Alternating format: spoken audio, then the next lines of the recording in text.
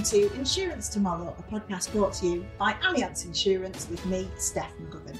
Now, this is the series where we look at what's happening in the world and how it might impact the insurance industry. There are plenty of episodes to listen to already. We cover everything from underinsurance, sustainability and open finance to the impact of supply chains. You can get all of them online. Now, it's not been an easy time for business owners over the last few years. Brexit and the pandemic, together with the more recent cost of living crisis with high inflation and energy prices, have left SMEs particularly apprehensive about the implications. So in this episode, we're going to look at how to help businesses stay resilient during such unpredictable times. Now, business resilience covers a broad range of areas. You've got everything from financial, operational, technological, organisational, and reputational resilience. So there is a lot to think about. But with me, we've got some fantastic experts to discuss all this. Stuart Dawes, who's Head of Loss Control Engineering at Allianz, and Tina McKenzie, Chair of UK Policy at the Federation of Small Businesses. Thank you both for joining me. I want to start with a pretty big question for you. What do we mean by business resilience? Stuart? By business resilience, we mean businesses' ability to adapt to the changing environment around them, but also to recover. So if there were to be a fire or an incident or a significant change, it's how they can bounce back. So, businesses are insured for fire, theft, that sort of thing. But a lot of businesses don't survive following an insurance claim, a very significant insurance claim, because they're not resilient enough to bounce back. And Tina, what are you hearing from your members and from the industry you work in, yourself as a business owner, about the ability to have that resilience at the moment? We've heard a lot of really difficult stories from our members where people are really struggling, especially post-COVID, where they took out a lot of debt to get through the COVID period and now they're having to pay that back. And the statistics that we've just had out recently show that small businesses, a lot of them don't even have 3 months cash reserves. So if something hits the business, there's not a lot of cash out there in the small business community. But layer on top of that all of the uncertainty, Steph, around energy prices, what's going on in the global economy, never mind our economy. So there's so much going on. And small businesses, they're focused on running their businesses. They don't have big HR teams, big intelligence teams. It's very difficult for them to keep on top of all that's going on in the markets. And then trying to manage your business with all of the taxes that they're having to pay, not being fully aware sometimes of the reliefs that are out there. And then energy being a big problem. Labour is also a big problem. But there are opportunities. It's not all doom and gloom. It's maybe sometimes in some areas there's opportunities in these times, even though many, many businesses are really struggling and finding it difficult. It's not as bad as what it may appear to be. And it's interesting, Stuart, because, there's always unpredictability, isn't there? Yeah, absolutely. It's, as Tina says there is opportunity here as well. Adversity breeds opportunity and resilience. And so we are seeing businesses having to cut back and they're looking at cost-saving opportunities. But we're also seeing businesses bring forward investment, which they might not otherwise have done if these challenges hadn't come along. And I guess the other thing as well, when you're in times where things are tough, like we saw this in the pandemic, suddenly everyone was having to work from home. Businesses had to pivot, but actually learn an awful lot from pivoting, which has stayed in the business and helped them in the longer term, Tina. Yeah, so many small businesses went online for the first time. And so now they have that way of working that it's something that they will do and continue to do. Also, so many bosses, like me included, for the first time had to get our heads around our staff working at home, trusting them to do it. And most of us were absolutely shocked at the level of productivity we got, because without that seismic thing of COVID happening, I don't think we ever would have got there. Really believing and seeing that our businesses could be more productive. So some good things came out of it. Also, some people diversified. So where they were maybe running a cafe, then they started to do deliveries. And so there's lots of things happened that were actually good opportunities. And great examples of resilience as well. So Stuart, can I ask you, how do you make yourself more resilient? And I imagine this is something that's going to have to be broken down into different areas because there are so many many ways you can look at making your business more resilient, whether it's staff, whether it's technology, machinery. Yeah. Okay, so it's the eyes wide open approach. You need to understand what it is you're doing and how that's going to impact on your business. So if you're going to make changes, risk assessment is the phrase, and what you do with a risk assessment is a methodical look. You break the process down, or you break the change down to understand who it's going to impact, what the hazards are, how you might then mitigate against those hazards, either reduce them or eliminate them entirely, and then regularly reviewing what you're doing. The review is so important because things do change, so you need to ensure that you're on top of that. It's very fast moving when we've got, the amount of change that Tina's referred to. So it's important to stay on top of those risk assessments. I mean, Tina, it can sound quite intimidating, can't it? Especially if you're a small business, like risk assessing every element can sound like scary. Some of the language actually in itself, it can scare people. And actually, it's just common sense. If you think about your own home, for example, if you were to think about there was a fire at your house, what are the things that are the most important things that you need to get out, which are obviously yourself, your children, and anybody that's in there? But is there anything else, if you knew before your house was going up in flames, what are the things that are absolutely essential? It might be sentimental, it might be your cash, it might be your bank book, it could be your passport. What are the things in your business, if something happened, that is absolutely essential to your business? As businesses grow, I often think that businesses often need a haircut anyway. There's so much that happens in your business that actually we find that when crisis happens, they're non-essential things. So it's just remembering that when you started your business, you probably were doing a lot less, and it was a lot less complicated than it is today. So should something happen to your business, what are the things that you need to protect? Where will you go? What's your backup premises? What's your backup equipment?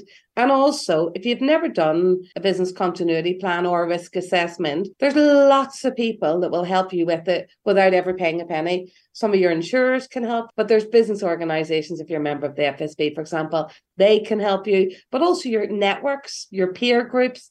Anyone that's kind of in a similar business to you, you can just reach out and ask for some help and say, have you done one of these before? Even online, if you Google it, you'll find templates online of how to build a business continuity plan. This is something that you don't just do once, whack in a file and go, right, that's sorted. It's something, Stuart, you're constantly coming back to. Like, how often do you think this needs to be looked at, reassessed? You would put a notional review date in of probably 12 months.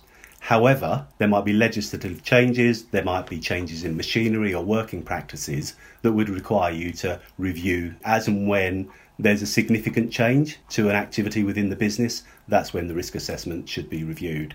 We were talking earlier about working from home because of COVID, so employers would have had to do risk assessments. Are their home working environments suitable? Craft bakers moving out of a business to use their domestic cooker isn't entirely suitable. What we've also seen, though, because of the cost of living crisis, is the impact on employees. We've actually seen employees going back into the workplace because it's free heat. We've also seen them going in early to use the showers or to use the catering facilities. Again, it's had another impact on the business, and these might be areas of the business that have been mothballed, parts of buildings might have been shut down. So we're seeing that reverse. So it's not just impacting the employer, it's impacting the employee as well, and they are adapting to this change, which will have impacts on the employer. And when I was doing one of my first business continuity plans, which I have to say, I've only done the last 5 years, and we absolutely have to pay people every week. If you do not do the payroll and don't pay the people that work for us, then they'll go and work for someone else.